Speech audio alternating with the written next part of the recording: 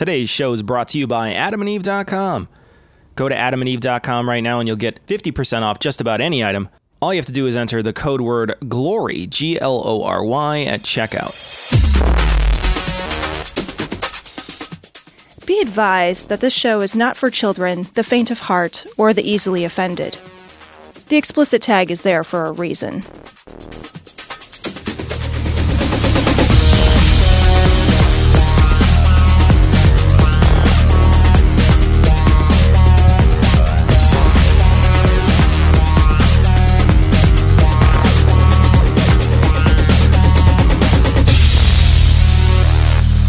Recording live from Glory Hole Studios and beyond, this is Cognitive Dissonance. Every episode we blast anyone who gets in our way. We bring critical thinking, skepticism, and irreverence to any topic that makes the news, makes it big, or makes us mad. It's skeptical, it's political, and there is no welcome mat. This is episode 563. Or thereabouts. And we are joined today by Noah Lugeons. Noah, I was thinking about when the hell when were you on the show last, man? Oh, it's been a while. It's been a long while. Like 500 or something. God damn.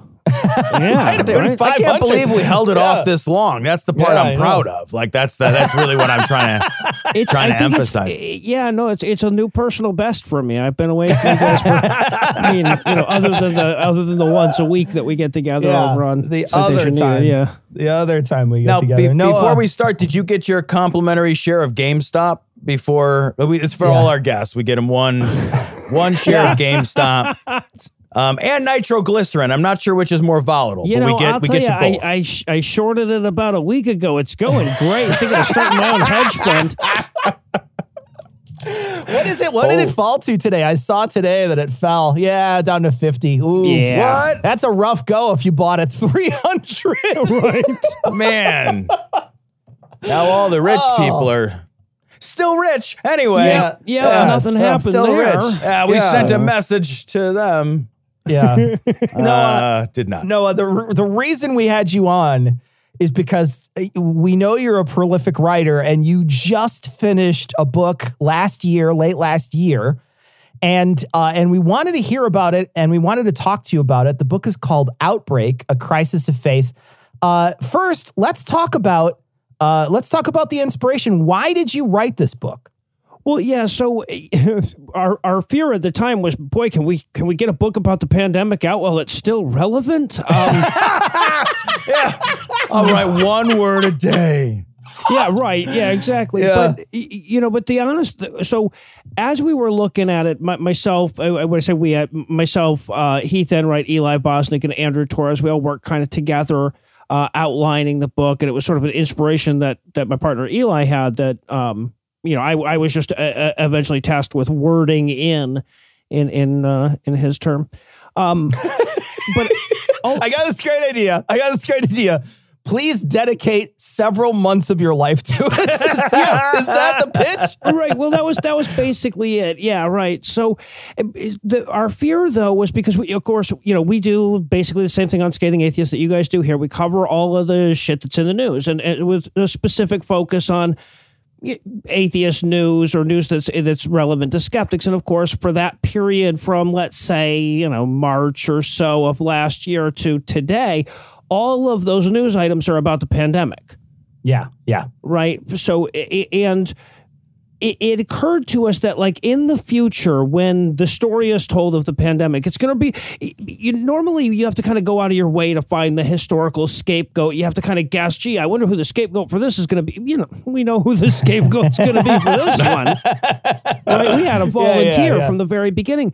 And my fear is because Trump was so obviously at fault for so much of the stuff that went wrong, the larger role played by religion, and more specifically by cultural deference to religion, might ultimately get ignored.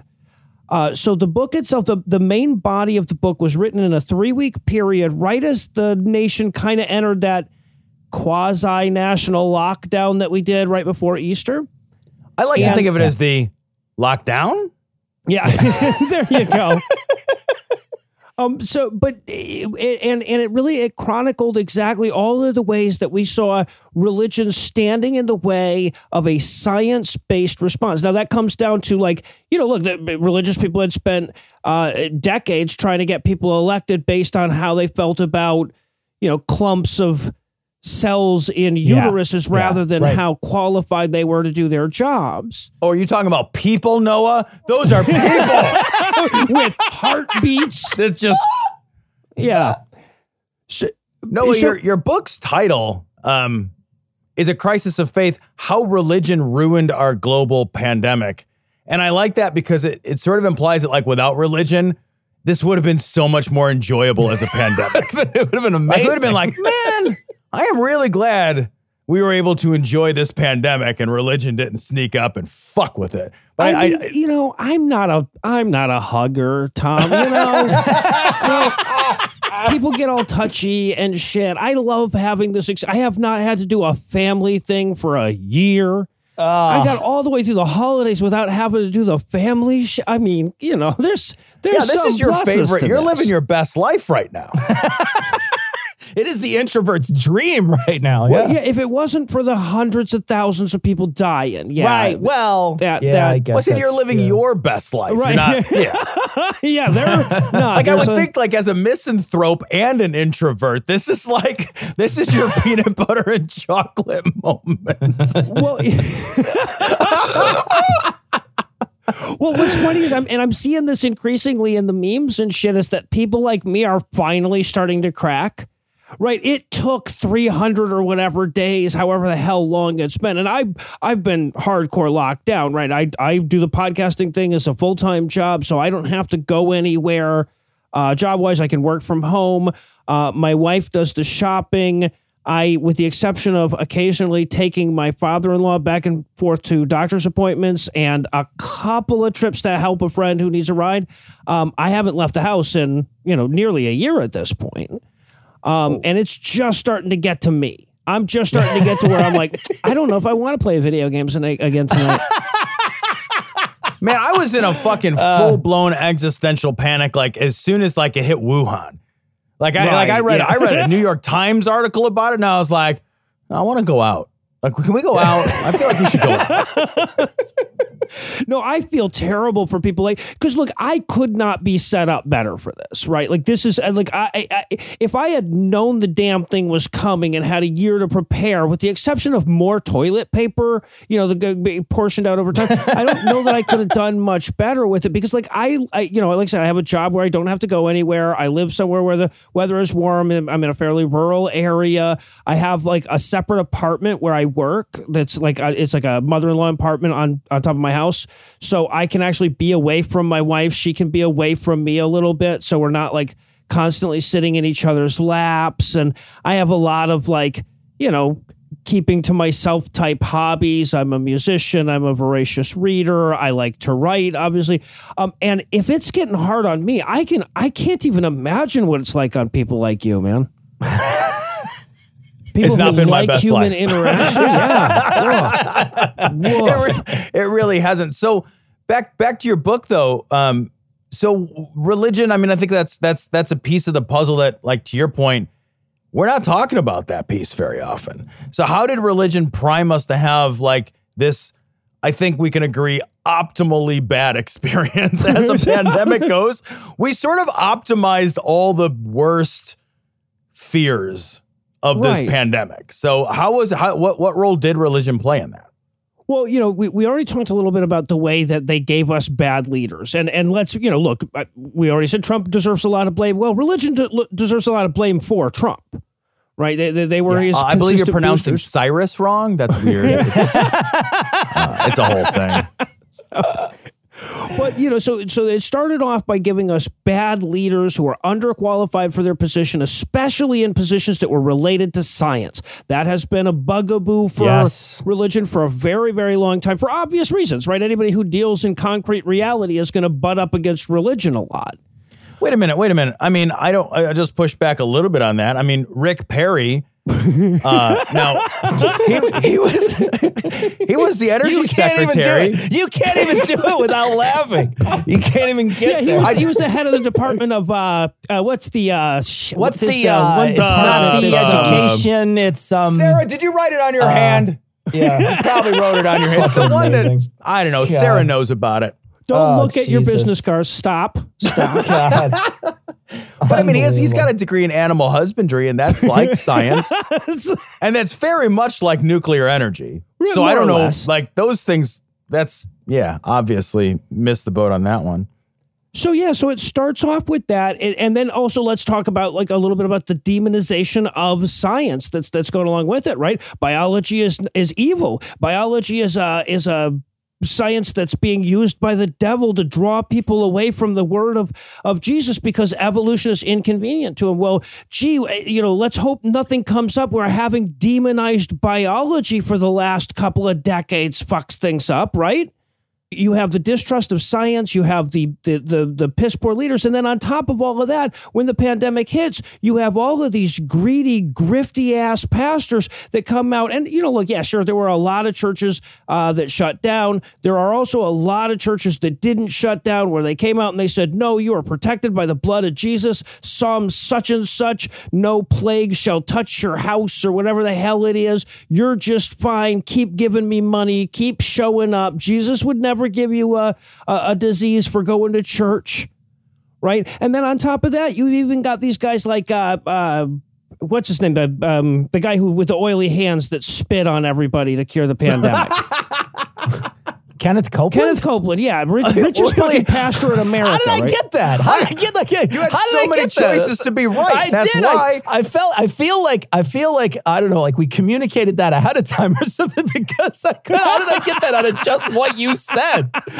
That's amazing. Anyway, he did there was a whole remix of him like blowing COVID away, going and it was amazing. It was absolutely outstanding. And he had thing. He did the thing where like touch my hand through your TV screen and your COVID will be cured. He had the whole that was him. Holy hand. Yeah. Like seriously, short of like encouraging people to flick their boogers at people, like he couldn't do anything more. Right, touch my hand and let me blow on you? Are you fucking kidding me?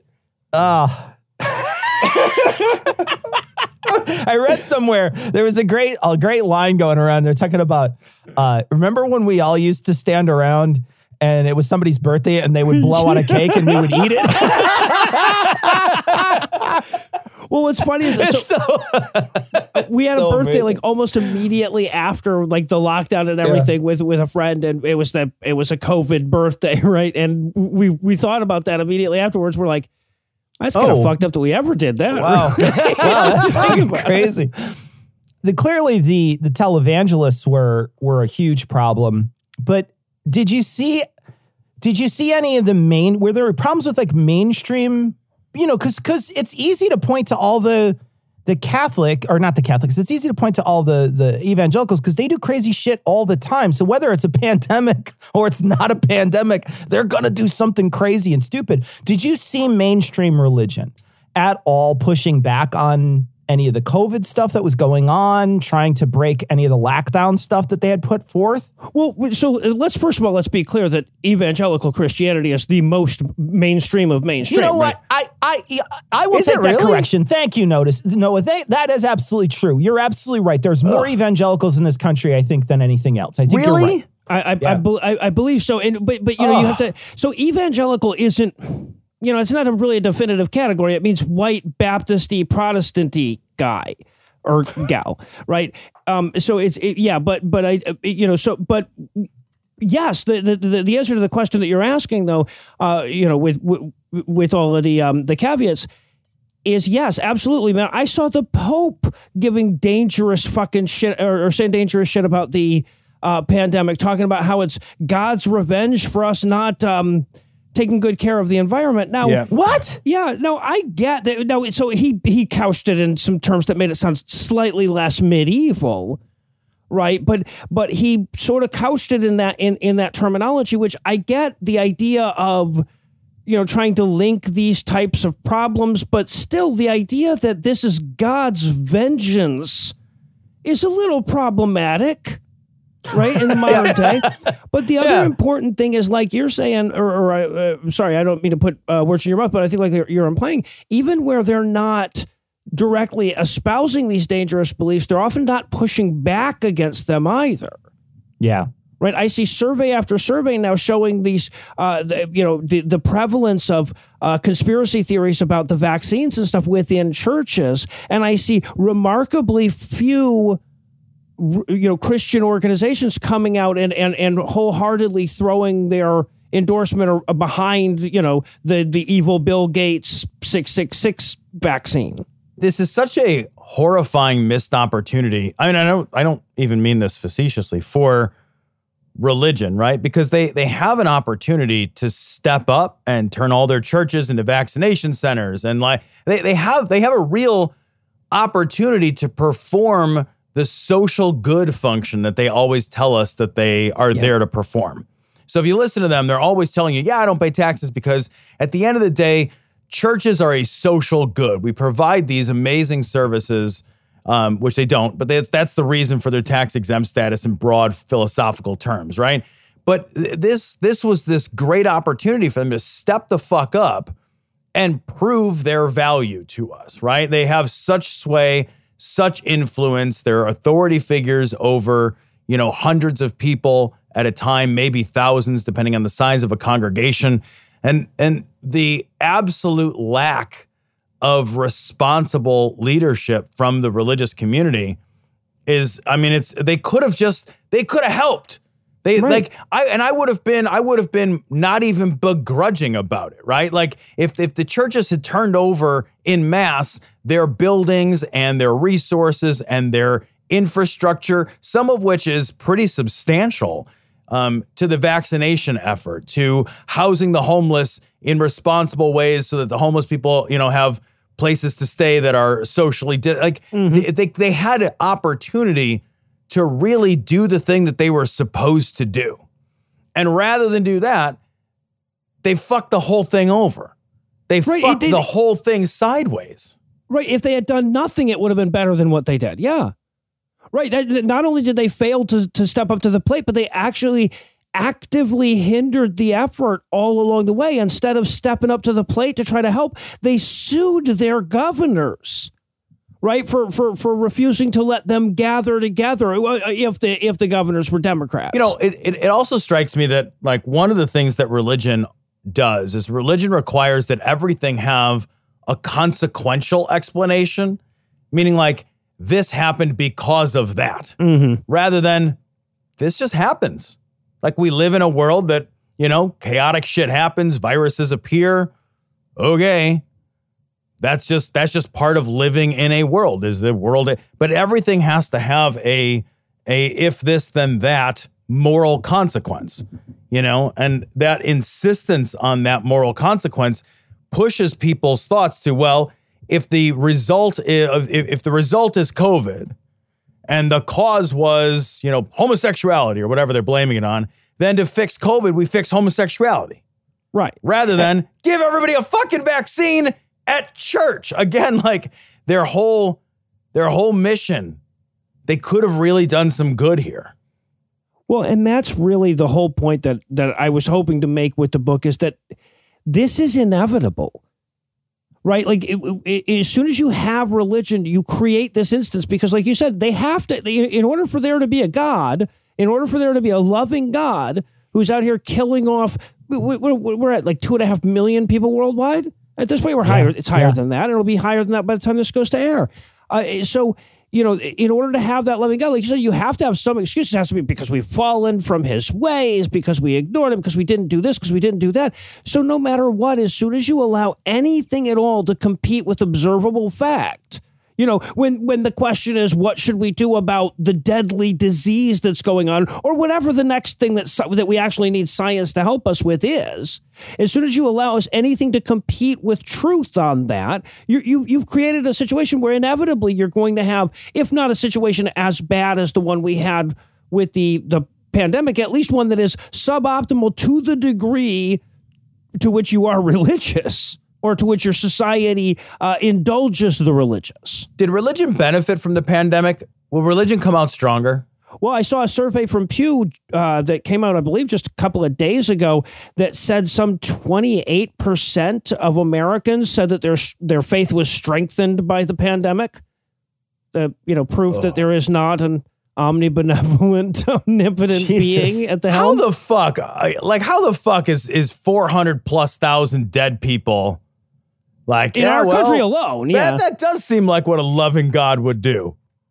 Well, I've read the Bible. It sounds like their God. Yeah. It sounds exactly like what he'd do. I mean, it sounds on brand. Yeah, exactly. Yeah. Sounds on brand. I guess you're right. It's just that like there's a falsehood that God is benevolent, right? And that's nonsense if you read the Bible. Yeah. But you guys know it more than most Christians know it. So right. Yeah. I want to ask, so in general, it's the evangelicals who really we should thank for 4 years of Trump.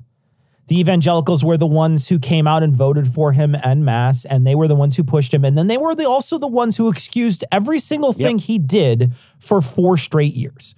So did they try to downplay it because of Trump? And I feel like there's got to be some sort of connection there. Yeah. Well, look, I mean, I think one way or the other, all of their incentives lined up neatly for that.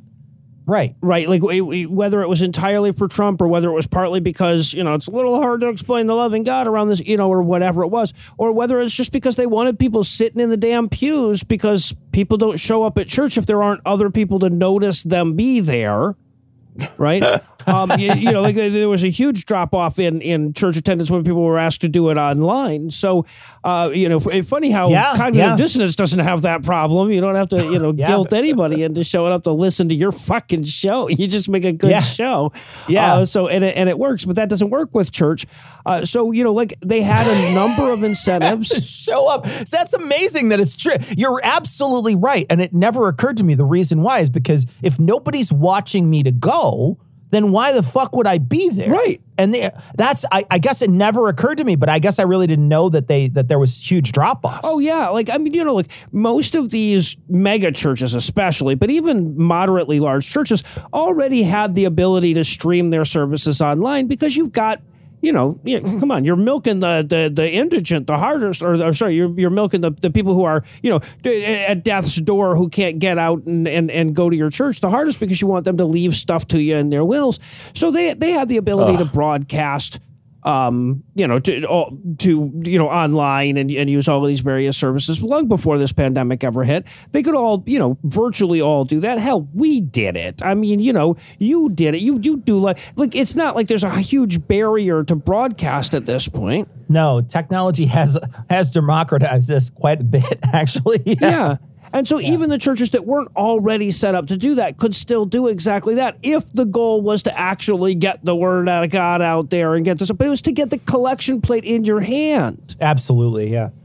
Right? So, you put all of these things together, this whole kind of hard on your theology. It's kind of hard on your politics. It's kind of hard on your wallet.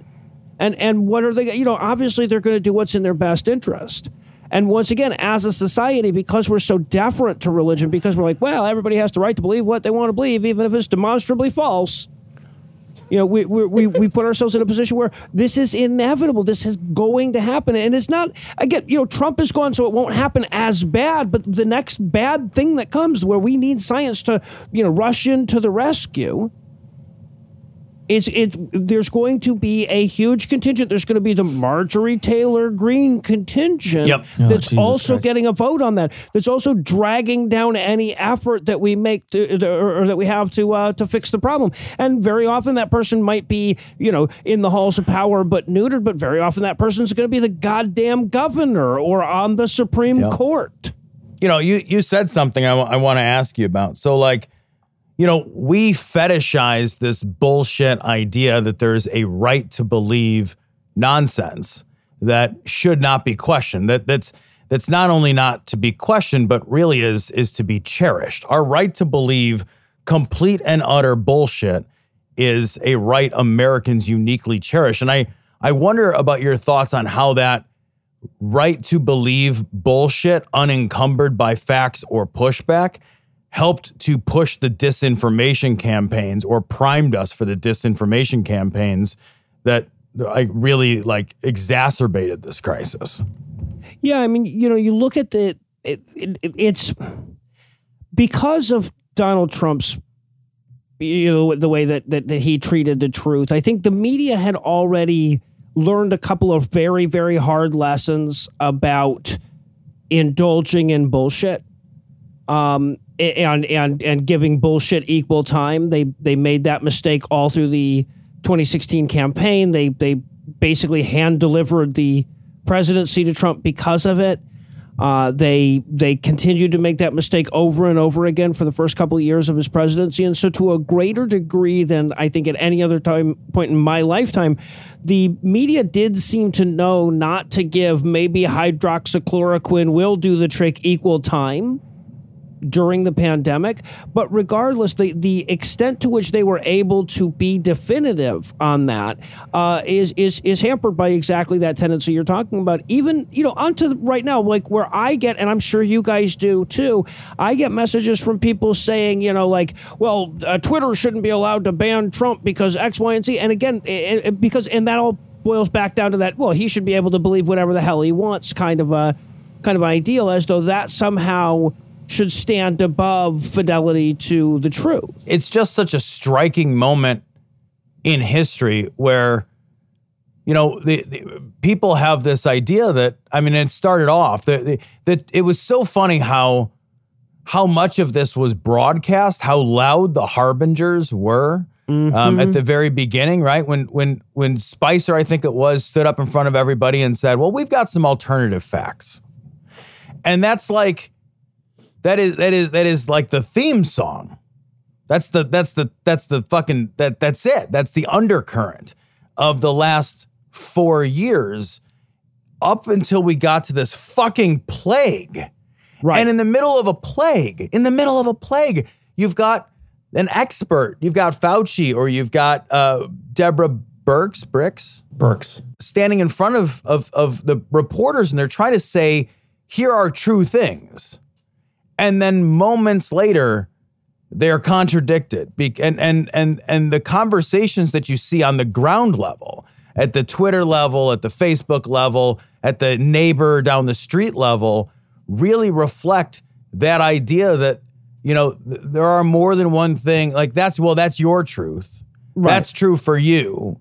That's not what I think is true. As if true is no longer objective. And they set a tone. Religion sets a tone that truth is something to believe first and then find out about later.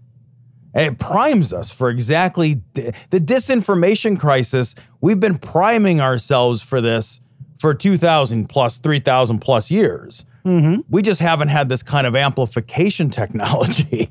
Yeah. Well, and we also haven't been in a position where, or rather, we put ourselves in a position where any even obvious solution is, anathema to our like you said, to our moral values, to our whole concept of what it is to be America.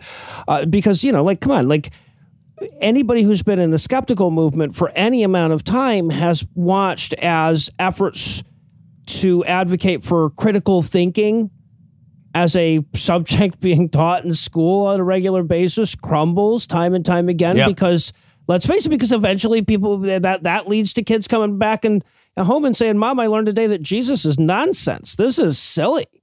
It's everything, it's all of these logical fallacies that they're teaching me about in school. Every single one of them, lined up in a row, like ducks, right? So you can't do that. You put yourself in that position one way or the other. And look, Tom, honestly, you're one of the first people I heard that was really advocating for this position, and it's not a popular one, and it's not one that I like to talk about much, given that I make my living by the fact that we can just say whatever the fuck we want on the internet these days, right? But if you wrote the novel 2020, right, with Donald Trump as president and the pandemic happening back in 1995 or something like that, and you try to get it published, everyone would assume that it was a novel. It was a allegory about the dangers of not having gatekeepers to your information. It would be about the dangers of giving everyone a voice in that way, and having no check on on just blatant bullshit, the dangers of allowing conspiracy theories to run rampant.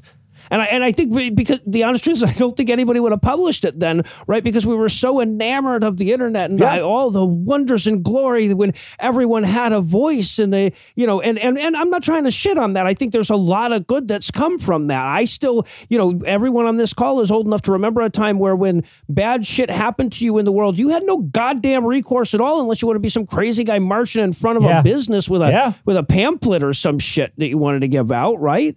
Yeah. So, you know, I'm not saying I want to go back to that way, but like that is clearly the lesson of 2020. And it's really hard for us to learn because we grew up in an era that just, you know, deified this very concept that we would all have this voice to express our beliefs no matter what kind of time cube shit we were selling. And lo and behold, fast forward fucking 25 years and we've got Marjorie Taylor Greene in Congress. Yeah. Well, it strikes me that we just, to your point about not teaching critical thinking, the problem is that the technology outpaced the prerequisites. You know, the prerequisites for doing this well would have been to teach digital information literacy and critical thinking, skills which are absolutely essential to our continued well-being, and skills which we are very much, to your point, specifically and intentionally not going to teach. Right. Yep. And religion is going to be a huge part of why we choose not to offer these critical skills to everybody that needs them. And the people that need them are literally everybody. It's not kids. Kids need them for sure. But, you know, if you look at like who shares the most misinformation, it's people 65 and older. Yep. Yeah. I was going to say one of the things I was going to say, Tom, is that The thing is that the people who are doing the most misinformation are ones that think they know everything already. They think they already think that they don't need to go to school. They're wise enough to know, but they're not wise enough to know how these things work. And so there's a real problem there, a real problem with the oldest people, the 60, like you say, 65 plus. Well, and then it also trades in on this weird, bizarre kind of a concept that we wound up with as a culture where it's rude to correct somebody if they're wrong, right? So it's rude. It's more rude to correct misinformation than it is rude to spread misinformation, and that just seems like a doomed place to start from. Yeah. You know. Yeah, I don't want to start a fight on somebody's Facebook wall about vaccines when they're clearly saying that vaccines have a microchip or something or some dumb shit. And could this not be like, again, this is just, it's like it's out of a fucking book, right? Because vaccines specifically have been for so long a litmus test for us as skeptics of can we win this fight? And that's been where we've been trying, because, you know, of all of the shit that these woo meisters do, the idea of bringing back old eradicated diseases like smallpox and polio, that's one of the most terrifying, right? So that's sort of been our focus for so long. And now to see the final exam of whether the skeptical world can get people on board with vaccines and to see how poorly we're doing from the gate, you know. Well, there was a real problem, though, when I saw this happen. There was people initially, the moment the lockdown hit, that if you look at Pew, right, you look at the people who were asked, this is just regular old folk. They're all asked, would you take a vaccine for this? It was in the 70s, high 70s when we were in lockdown. And then the problem is Donald Trump was trying to put his fucking name on it. Just like he signed his name to our stimulus checks that were our money. It's the same fucking thing. He was trying to sign his name to this vaccine, trying to hurry the process, and he was doing the things he always does, which is say vague statements. But the problem is when you say vague statements about a vaccine, it actually becomes foreboding rather than reinforcing. It sounds a little scary when you make vague statements about a vaccine. And so that's what was happening, was he kept on saying these weird vague statements, and everybody just, and that number, Noah, dropped to about 45 to 50% right around October, when people were saying, I don't know if I would take a vaccine. Now that number has since rebounded up to about 60, but 60 is not enough for herd immunity. It's got to get higher than that. And so the current administration really has to turn around their science education in order to really move this forward, because if you don't, You're stuck in the Trump days where people weren't really sure if it was a good idea. Well, look, I mean, and in those people's defense, if they had asked me in October, I think I probably would have said, I agree. Depends on when it comes out. I agree. He was like, he was actively saying, well, we're gonna just cheat it a little bit, just for political purposes. I mean, not that. I mean, they told me to say not the opposite of that is what I meant. That's the one thing that I miss about Trump is he was too dumb to lie. He was. Right? He was unintentionally the most transparent president we've ever had. Yeah, absolutely. We just didn't listen to him. We just didn't listen to him. Well, he's probably saying that to play some game. No, he's probably just saying that because he's gonna.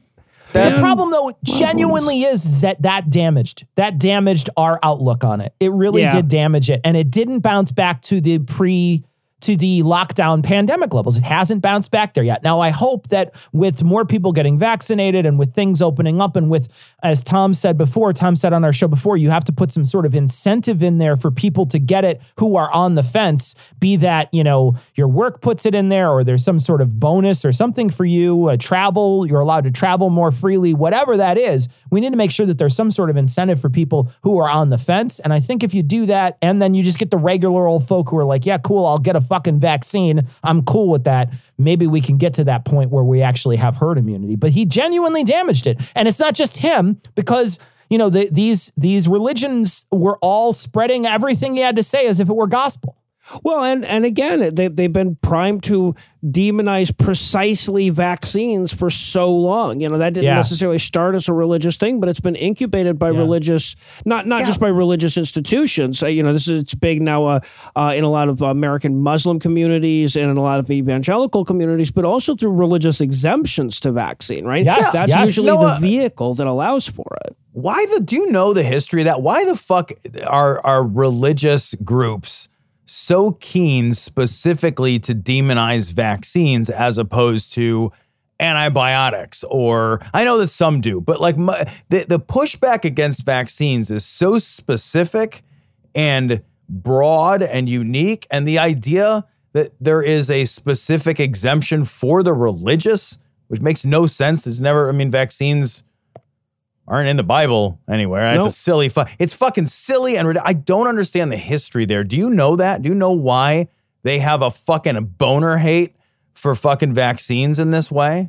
I don't know that there's an agreed upon answer to that. So if there is, I don't know it. I have a bit of a theory on it, which is, because look, one religion or another, as you said, there are people who demonize antibiotics. There's those wackaloons in Idaho that demonize all medicine. You got the Jehovah's Witnesses demonizing blood transfusions, which, that came up because there was that, the convalescent plasma therapy or whatever it was that the Jehovah's Witnesses said would not be acceptable under their religion. So I think virtually every medical practice of any kind has been demonized by some religion at some point somewhere. And I think that, there's a lot of different reasons, right? One of them is simply being jealousy. That's supposed to be, curing disease is supposed to be their department, et cetera. But I think with vaccines specifically, there's not as much downside or visible downside, right? People aren't afraid of getting polio. People aren't afraid of getting measles or mumps or rubella, right? So I think of the various medicines that you can demonize, the two that are easiest to demonize without the negative consequences being perfectly obvious immediately upon the demonization are vaccines and, pre-COVID are vaccines and psychiatric medicines. I see. I gotcha. So it gives them something to rally around, like a demon. It gives them a common enemy that has very low stakes for them to, okay, that makes some sense. Because I'll be honest, I've never really understood where they arrived at choosing vaccines to draw this weird hate for. I've never really gotten that. I mean, it's evident. It's all over the place. Religious they constantly have this fear that is different than any other medicine. I mean, it's so much more ubiquitous. It's not like they're not like, oh my God, antibiotics, they got the devil inside them and microchips from Bill Gates inside your antibiotics. Nobody says that shit. Well, right, but that's the thing though, is that like the group that says, "Oh my God, the antibiotics," their legs start falling off and shit, and that group of people are like, maybe the antibiotics are just fine. Yeah, antibiotics are good. Yeah, we're good. Yeah. But you can go without vaccines, especially because of herd immunity, right? Like, herd and immunity that's helps. why Yep. they give the religious justification or the religious exemption Right. to these, That makes because they're sense. like, it doesn't matter if this incredibly, because up until recently it's like, it was like 8 guys. It was like there was one Muslim group, and then there was some weird Amish type group or something like that didn't do vaccines. Up until very recently, it was just this incredibly small group of people where it's just like, okay, it's not worth browbeating you into doing it to go, to let your kids go to school. Fine. If 9 people don't get vaccinated, it's not going to make a big difference in the whole overall vaccination process. But obviously, that's not sustainable. If the number grows, we can't keep doing that, and the numbers grow. Hey, I'm curious, man. How do you think our next pandemic's going to go? I will say, look, I think the biggest problem that we had, when you set aside religion and Donald Trump, the next biggest problem we had was lack of imagination. People can't imagine things happening until they happen. When George W. Bush got the warnings that they were going to knock buildings down with airplanes and shit, he's like, come on, that's a thing out of a movie. That's not a thing that happens in real life. People can't imagine shit until it happens. At the very least, the next pandemic will have imagined it beforehand. That's fair. If it's a zombie thing, I am absolutely going to be shooting people well ahead of time. I am 100% trigger happy during that zombie thing. If it's a zombie thing, I'm going to show up and have you just shoot me. I'm just going to be like, I will tell you, brains. I am not believing a single person who doesn't have, who says, no, I didn't get bit. I'm like, You just go ahead and shoot them in advance. You bet. Right? Yep. Yeah. Anybody who's wearing their armor like a little weird, like how you wear the mask now where it's below your nose, their pauldron is hanging below their shoulder. I'm like, no. Sorry, man, you're not wearing your armor right. You get shot. That's just how it works. No, I got to ask a question. So I know how thorough you are. Like we work together every week on Citation Needed. I know how thorough you are when you research things, and especially when it comes to things like the Etruscans. I know how deeply you research things. Were you surprised at all by religion? Was there, and I don't mean negatively, could it be positively? Were you surprised at all by religion when you started doing this book? Or was there, in the mountains of research that you went through? Or was it all pretty much, I kind of guessed that's how bad it would be? Yeah, I mean, I'd love to say that I still have the ability to be surprised by how awful he's been. But, like after, we've been doing this for 8 years now. You guys have been doing it for, 10 now, right? 10, 10. Yeah, so, no. Like, it's as soon as you go into it, immediately. Not only do I not love, I love the no. It's like, no. Yeah, absolutely not. No. The bitterest of all the no's. Yeah. I want to say, though, I got to say, you're not supposed to judge a book by its cover, but that's a really good cover you got there, Noah. I want to say, sweet fucking cover. It? Really good cover. That's excellent. Really the best part of the best aspect of the entire book. I think is the cover. How on earth did you get a cover so good? I mean, that cover is really. You couldn't afford it, Cecil. I It's couldn't. very expensive. Can you turn me on to who did it for you though? Maybe I could see. No, it was actually your wife who did it, and she rocked it. She fucking rocked it. I'm just pushing and pushing and pushing until he says it out loud. I know. I'm kidding. Yeah, no, and I will say, like, honestly, she did an awesome job with it. It was really cool. Loved the design and the color scheme and everything else. And we kept trying to pay her, and she wouldn't let us pay her. And finally, we were like, Cecil, at least tell us like what kind of wine to send her or something, man. But she did. It was very awesome of her to do, and it looks phenomenal. And it honestly makes it real obvious how bad a job I did on my other 2 books when I try to do that shit myself. So might have to get her to do 2 more. It's always nice when you can feel a little ashamed of yourself. Yeah, exactly. Yeah. That's great. Noah, where would people buy this book? I'm sure there's plenty of places to find it, but tell them the name again and tell them where to buy it. So you can get it on Amazon. It's and yes, unfortunately, it is an Amazon exclusive, so you have issue with Amazon. I get it. I don't blame you for having issues with them, but in terms of profitability for self-publishing, They pretty much have that shit on lockdown. So the name of the book is Outbreak: A Crisis of Faith, How Religion Ruined Our Global Pandemic. And if you don't want to get it from me, get it for the very awesome preface that my friend Andrew Torres wrote. He kind of gives you a very good breakdown of sort of how we got where we are vis-a-vis religion from a legal point of view. And I think it's really important to understand that, going into the larger story. That's, you get a free one of those with every purchase. And check out Noah's podcast. Of course, I'm sure everybody on our audience already listens to it, but Scathing Atheist, Skeptocrat, God Awful Movies, D&D Minus, and best of all, we also are joined every week. We join forces for Citation Needed. So Noah, thank you so much for joining us and telling us about your book. Can't wait for the next one. Thanks for giving me the chance. The next pandemic? Yes. Or the next book? Yes. I don't have to be specific, do I? He's not a big hug guy either. It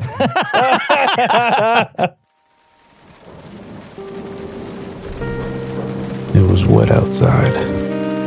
Real wet. The kind of wet that you feel squishing in your soles. I planted myself in front of my rusty radiator. It was warm. Reminded me of her. Rough exterior, hot and steamy.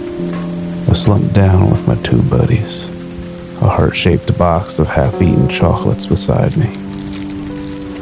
For 23 years, I've been a private dick.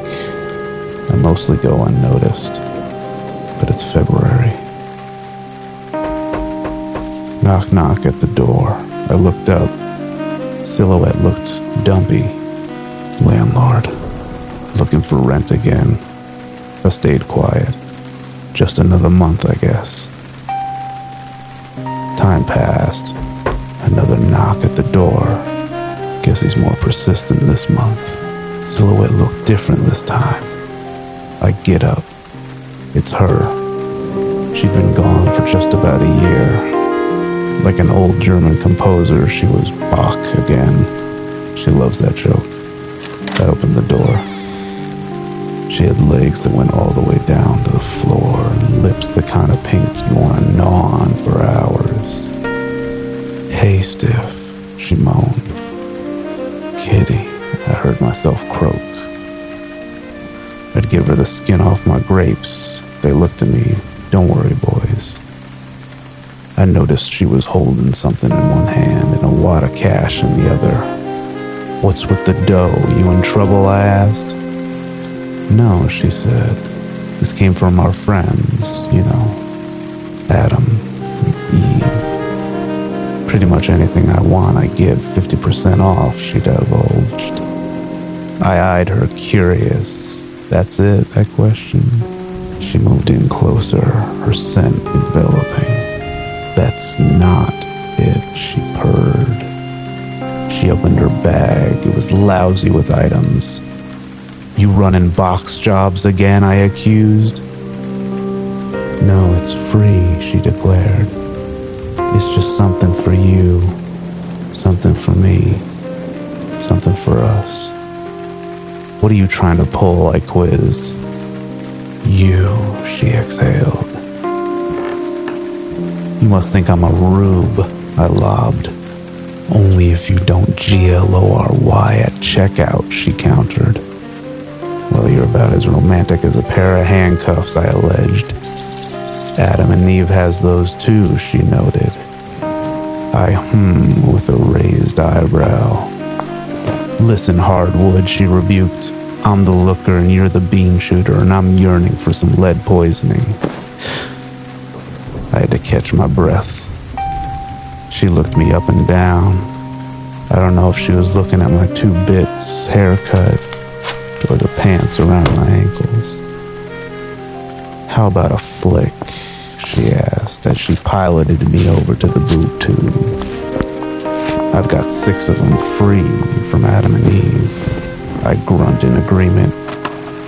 You're just like other men, only more so, she commended. The sound of the rain washed against the windows. It was still wet outside, and it wasn't any drier in here. Well, that's where it fades to black, looky-loos. It's time for you to take code GLORY and go. Don't forget that free shipping.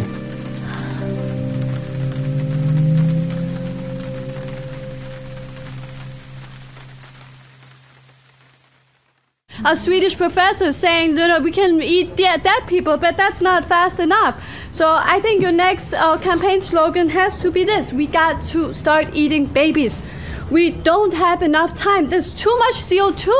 All of you're a pollutant. Too much CO2. We have to start now, please. So we have to get rid of the babies. So this story comes from Inquisitor, but I saw it everywhere.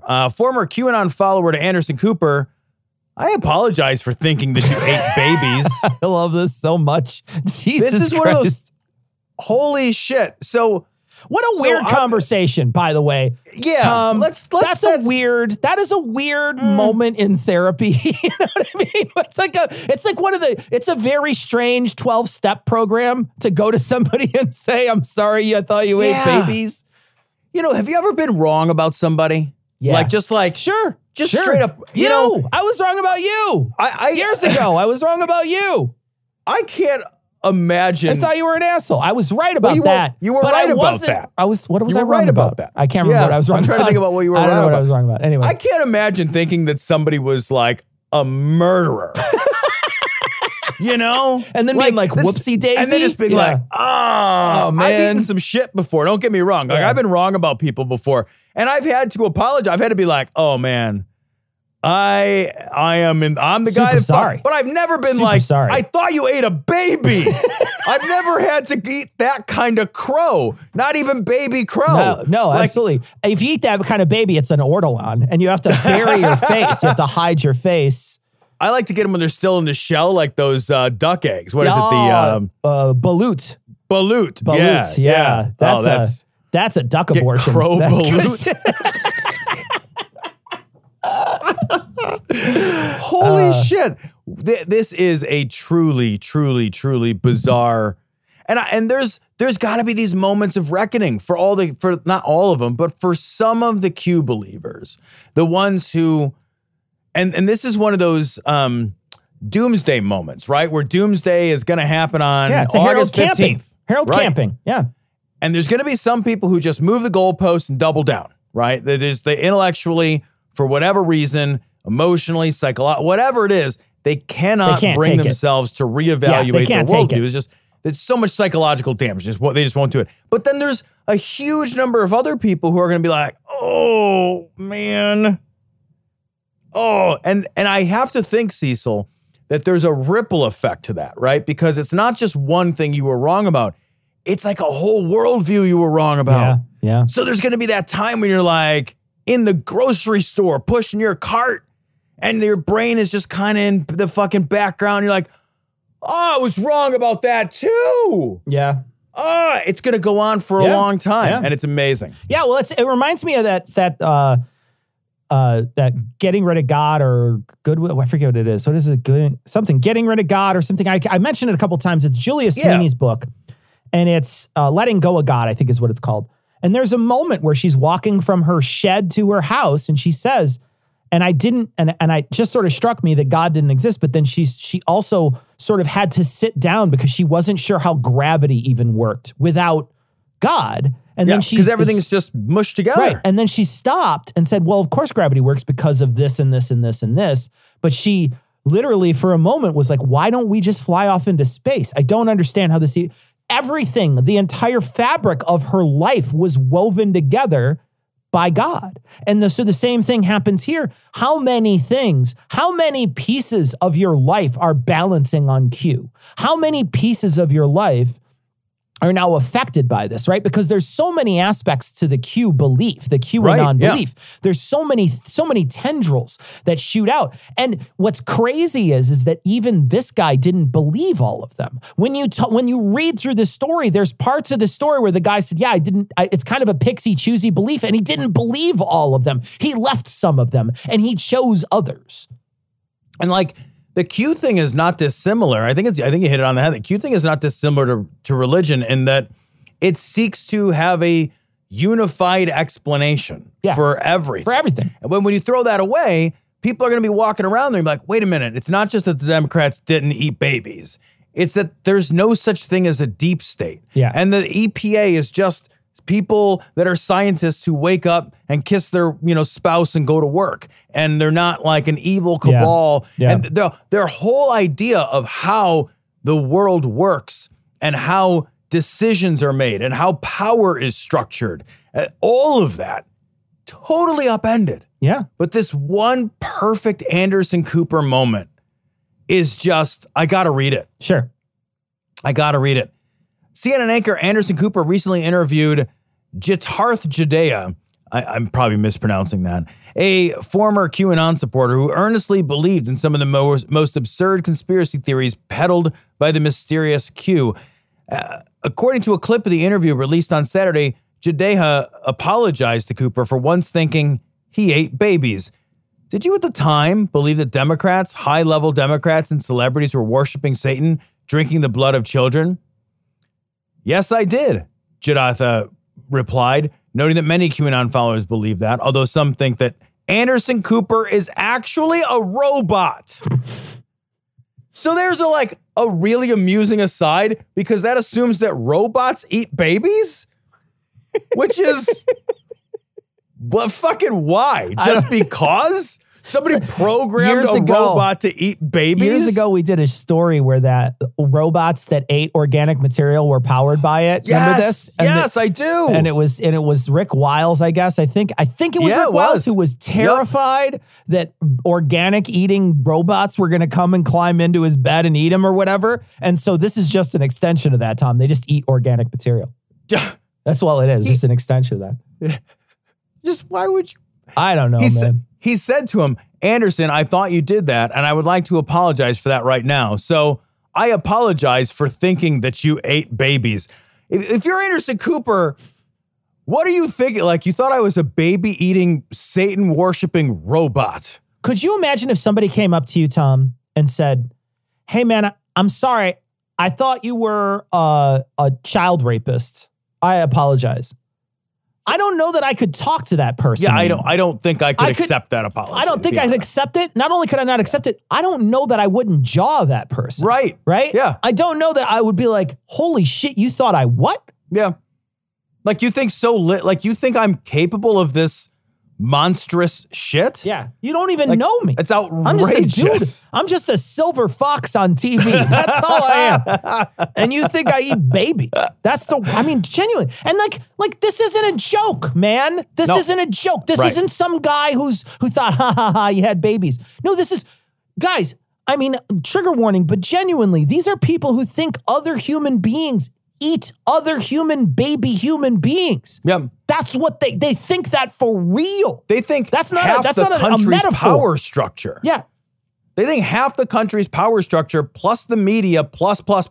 They think a huge number of people, a massive number of really powerful, important people are consuming children and building CNN anchor robots. Yeah, and not just consuming them, murdering them, raping them, torturing them, drinking their blood, trafficking them all over the country. It's 100%. They really genuinely believe this. This isn't a joke. It's not funny because there's no joke. There's no punchline. There's no punchline. And it's worse than that because it's not like Q initially when we first started talking about it, Cecil, it was funny because it was so absurd. But now Q has become Q has become a factor. Q has become ironically the X factor. Like we have a guy who says, the same guy being interviewed said that he believed the people behind him were actually a group of fifth dimensional, intradimensional, extraterrestrial, bipedal bird aliens called Blue Alien. I don't even have any idea what that sentence I just read could possibly mean, but I do know that a group of those people stormed the fucking Capitol. Yeah.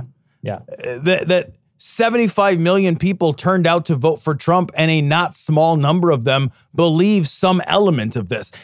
This should be disqualifying. This is in the millions. It's not a small group of people. Right. It's a large group of people. As an aside, Tom, you know what you call a bird alien from space? What? A Millennium Falcon. Come on. Oh, Don't be that's so ridiculous. good. That's so good. That's so good. It's a millennial. Is it a Millennium Falcon? I guess it would be a millennial Falcon. Yeah. Well, those don't count. Vote. Because it doesn't vote. I want to say though that, you know, you're right. When we first started talking about this, it was ha-ha funny. Yeah. And it was ha-ha funny because it was one guy. But you have to put yourself in this guy's head. I know it hurts, right? It hurts your brain to put your head in there for a second. But Liz Crokin is earnest, right? She is earnest when she says that she thinks there are people who are murdering children and eating them. She is earnest. She's not lying to you. She thinks it, right? And if she doesn't think it, she's convincing other people to think it for money. Yeah. So it's not any better. Yeah, think about how earnest that guy who stormed the Comet Pizza place was. That guy was willing to literally put his life on the line to protect what he thought were children. He thought he was fucking Temple of Dooming that shit. You know what I mean? He thought he was going to bust into that place and a whole bunch of fucking kids were going to come pouring out and fucking Kalima Shakti Dang all the fucking kids out of there. Absolutely. Like, that's what he thought was going to happen. There's one guy just pulling hearts out and putting it on pizzas. Just the whole time he's just pulling hearts out of people. Sees that guy running with a gun. He starts pulling them out faster. Just like, I got to get them all out of there. As he does it, the boulder starts coming down. Indy's boulders rolling at him. These people have been taught that their government is now in control by, you know, Satan worshiping, baby eating robots and bipedal bird alien things. Like we cannot come back from this very easily. No, because I agree. Those things that I just said should sound so disqualifyingly farcical, but they don't. They don't sound disqualifyingly farcical to an amazing number of people. A lot of and people. We've never seen that before. We've never seen the crazies be able to aggregate together and then like have a leadership structure. And it's not that they're crazy. I think that there's a lot of really just like genuinely uninformed, uneducated people out there. Like just massively uninformed. And I think it's genuinely been since the beginning pulling at their heartstrings. Yeah. That's why there's so many people on the anti-vax train, because they want to protect children, right? We talked about this with Marsh in the past. There's this idea that you want to protect children. The children are the one who are going to they're going to get sick from it, because there's two different types of anti-vaxxers. There's no vaccines at all, but then there's also the people out there that are saying, well, that's too many too soon, right? There's the too many too soon vaxxers. They're just as much anti-vaxxers as everybody else because they're still spreading disinformation that has no bearing on vaccines whatsoever. But there's a couple of different groups. But if you notice, they're all going after children. They want to make sure that they protect all children all the time. They're constantly doing that. And the same thing is here. That's what gets people on board. They're either fathers or mothers, or they have nieces or nephews or whatever. And they're thinking to themselves, they're just being empathetic. Holy shit, are you being serious when you say somebody is genuinely eating a child? Like they're torturing and eating a child, and other people that they trust are saying yes. Yeah.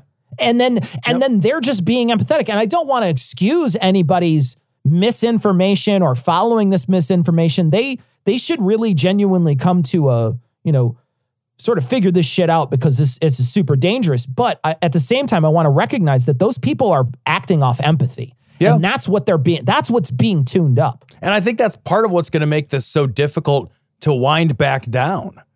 Yeah. Because you have to get people who cared so deeply. We taught like the power structures, important religious and political power figures in their lives, taught them that these things were happening, wound them up and said, there's a crisis going on.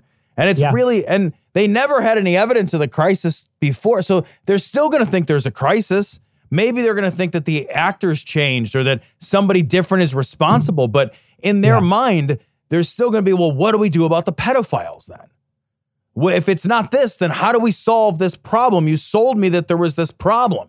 So if it's a different solution set, fine, but the problem remains.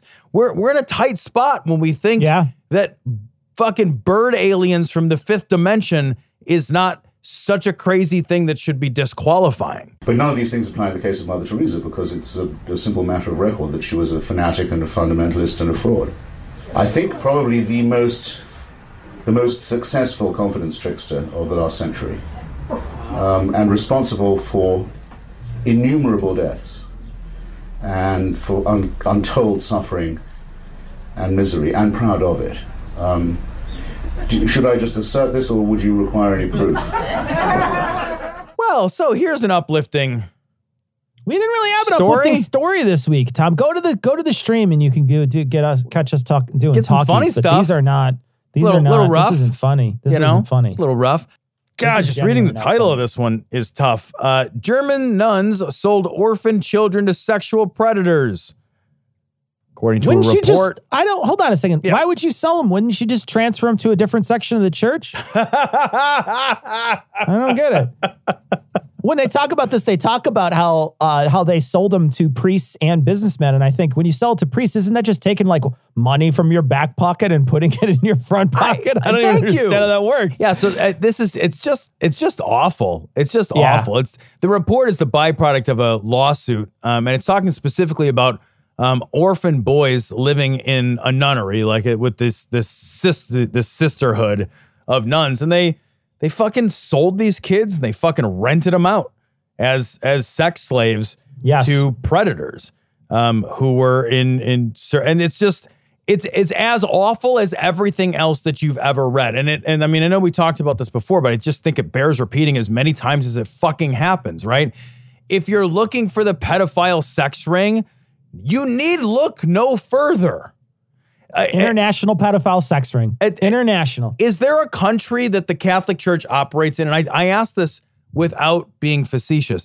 Is there a country that the Catholic Church operates in that has not had a massive, disgusting, horrible moral violation? I mean, we covered a story about the Catholic Church in Ireland and their mother and child homes like a week or two ago. We've covered a million stories here in the States of child sex abuse and the systematic cover-up of that abuse. We've covered it in Australia when that motherfucker got convicted and then his conviction later overturned for turning a blind eye to the systematic child abuse. This is Germany. We've seen it all over South America. This is not like a few bad apples. Yeah. Right? This is not a few bad apples. And I'll just say, like, if you have a few bad apples that are this bad, the batch is fucking ruined. Close up shop. Yeah. Why are we allowing this church to continue? Why are we pretending that this is not anything other than a disgusting, foul organization that should be razed to the fucking ground and the earth salted over? Here's what you got to understand. This is calculated, right? Yeah. This stuff is coming out. One of the things it says here, the survey also found that 80% of the abusers are now dead and 37 had left the religious order. So they're waiting until these people die or they're out of their order. So they're no repercussions. If they're waiting that long, they're waiting how long for these other people? This is calculated release, man. That's again showing you the evils of this organization. This isn't, and again they even blame it. Listen to this. They say the report finds that 175 people, mostly boys between the ages of 8 to 14, were abused over 2 decades. It failed to blame the nuns directly, instead saying systemic management errors and leniency. What is that? Sister systemic management and sister leniency with those two different nuns? For those who were accused by the children enabled the abuse to continue. So it was leniency for those who were accused and systemic management errors, Tom. Management errors? Tom, you're in management. Have you ever had a management error where somebody accidentally got raped? Gee, a management error is like, oh man, I didn't get my report in on time. Or, holy cow, I didn't realize that, reviews are coming up in a week and I'm unprepared to evaluate. Management error. It's not a management error. This 560-page report names various German businessmen and complicit clergy who rented the boys specifically for gangbangs and orgies that these boys were forced to participate in. And when they were returned to the convent, they were beaten if their clothes were wrinkled and covered in semen. That's not a management error. Well, I think, obviously your TPS reports, not in order. also you're covered in semen from being rented out as a young age to sexual predators. So how is that a fucking management error? How is that leniency? I don't get it. What are you lenient about? I don't get Who's it. lenient to sexual predators? That's not what the Catholics are. The Catholics are super lenient to sexual predators. It boggles my mind that this continues to happen and we keep getting more and more reports and then nothing seems to happen. Or, you know, and if stuff does happen, it's a tiny bit of money way too late, right? You basically sold out. You basically get paid for your PTSD later on in life. Yeah. That's what you get paid for. And not a lot of money either, guys. They don't get it's not like they're walking around with a fucking 12th century Pope hat that's worth $6 million. Yeah. They get, $20,000, $30,000 for PTSD that they get to spend the rest of their life fucked up by. I would not call this, I would not say that justice was served until these motherfuckers were in prison and they sold everything down to the last fucking papal ring investment to pay these fucking people. Pay these people. That's it. They should bankrupt the fucking church. The Vatican should be sold. Sell the fucking thing for condos. I don't give a shit. Yeah. The whole thing. There's no justification for the continuation of this organization. It's gotta go.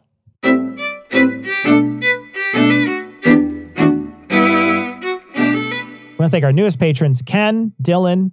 The Etruscans episode finally broke the curse, and now I can open the Patreon website with any computador.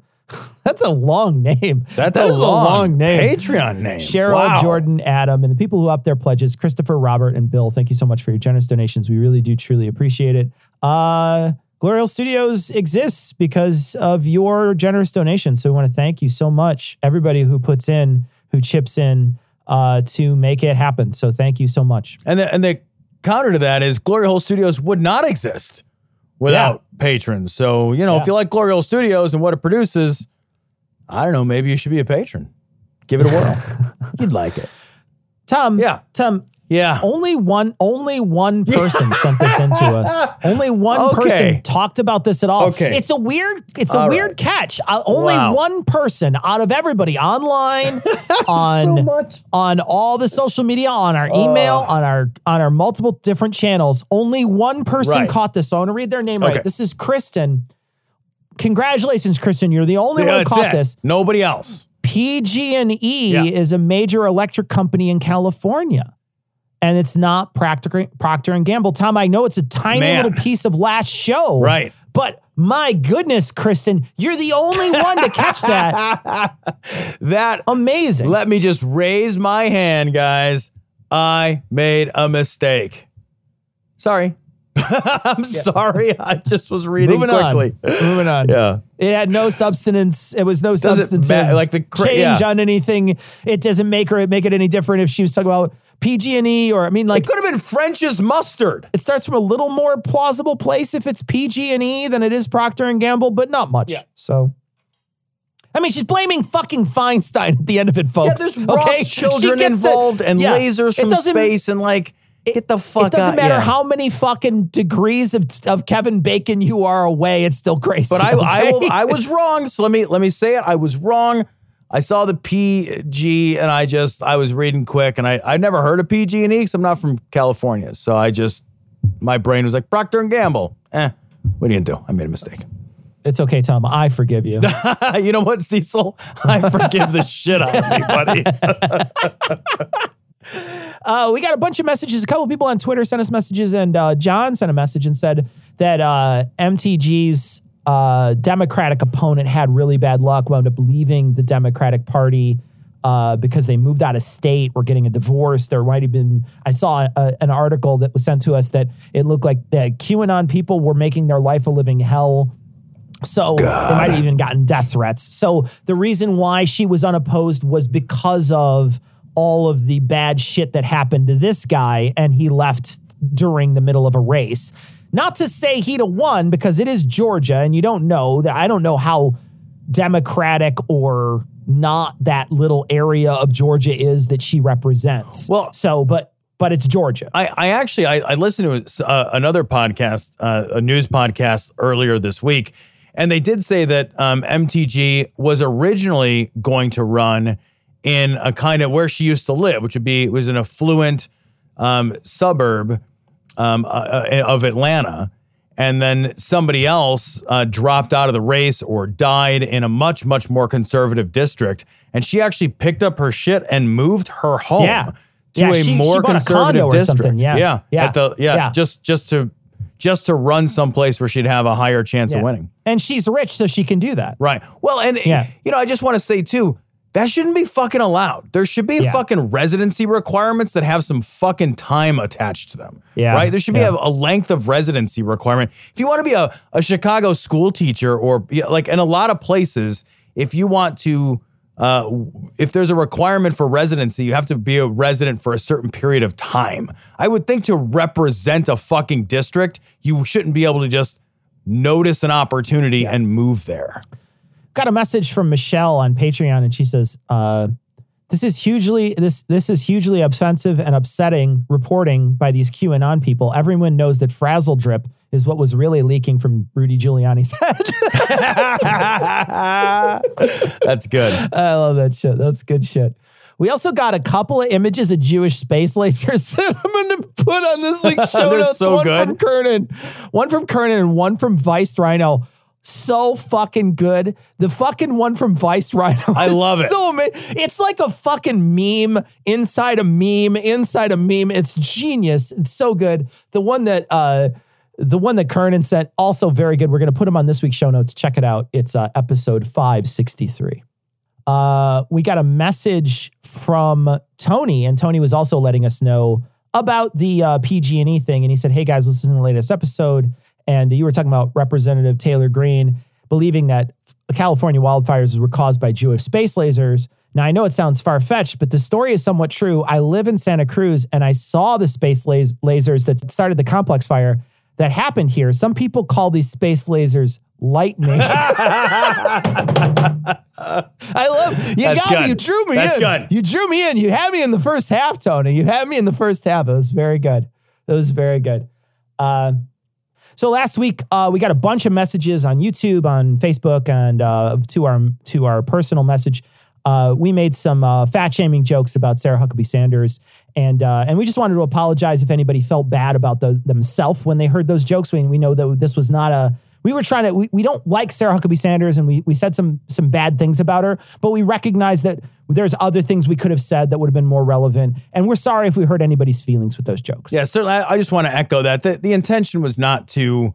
the intention was not to do anything other than take what were admittedly cheap pot shots at Sarah Huckabee Sanders entirely in jest. And if those came across and hurt anybody, I am sorry. Our goal is not to hurt anybody or any of our listeners. And to the extent that was inappropriate, I apologize. All right. Well, we want to thank Noah Illusions for joining us. Noah has a bunch of podcasts that you probably already know about. You could check the show notes for all of them. But the most important one, of course, Citation Needed. He joins us every week for that. And we have a blast hanging out with Noah every week doing that show. You can also check out his many other podcasts and his book, Outbreak, A Crisis of Faith, with an amazing cover on it, I want to say, by the way. Just an amazing cover on that book by a very talented artist. I just wanted to say that again. But Noah is an excellent writer. You hear him write every week, his diatribe every week. You know how good a writer he is. So check his book out. Go give it a buy. I even saw at one point that Kindle Unlimited is giving it away as one of the Kindle Unlimited books for a little while. So you could go get it on your Kindle Unlimited if you have that set up. But anyway, check it out. No Illusions, friend of the show for many years, and you should check out his book if you get a chance. That is going to wrap it up for this week. Remember to join us every week for our live streams. We do live streams on YouTube, Twitch, Facebook, and Twitter. You can catch those live streams after they happen, but of course you can catch them live 9 p.m. Central, and we do them for about an hour. Come hang out with us. Come hang out with the community that has gathered around these live streams, and they have a good time and they love to chat. And we sometimes interact with that chat. So check it out. But we're going to leave you like we always do with the Skeptic's Creed. Credulity is not a virtue. It's fortune cookie cutter, mommy issue, hypno Babylon bullshit. couched in scientician, double bubble, toil and trouble, pseudo-quasi-alternative, acupunctuating, pressurized, stereogram, pyramidal, free energy healing, water downward spiral, brain deadpan, sales pitch, late night info docutainment. Leo, Pisces, cancer cures, detox, reflex, foot massage, death and towers, tarot cards, psychic healing, crystal balls, Bigfoot, Yeti, aliens, churches, mosques and synagogues, temples, dragons, giant worms, Atlantis, dolphins, truthers, birthers, witches, wizards, vaccine nuts, shaman healers, evangelists, conspiracy, doublespeak, stigmata, nonsense. Expose your sides. Thrust your hands, bloody, evidential, conclusive. Doubt even this.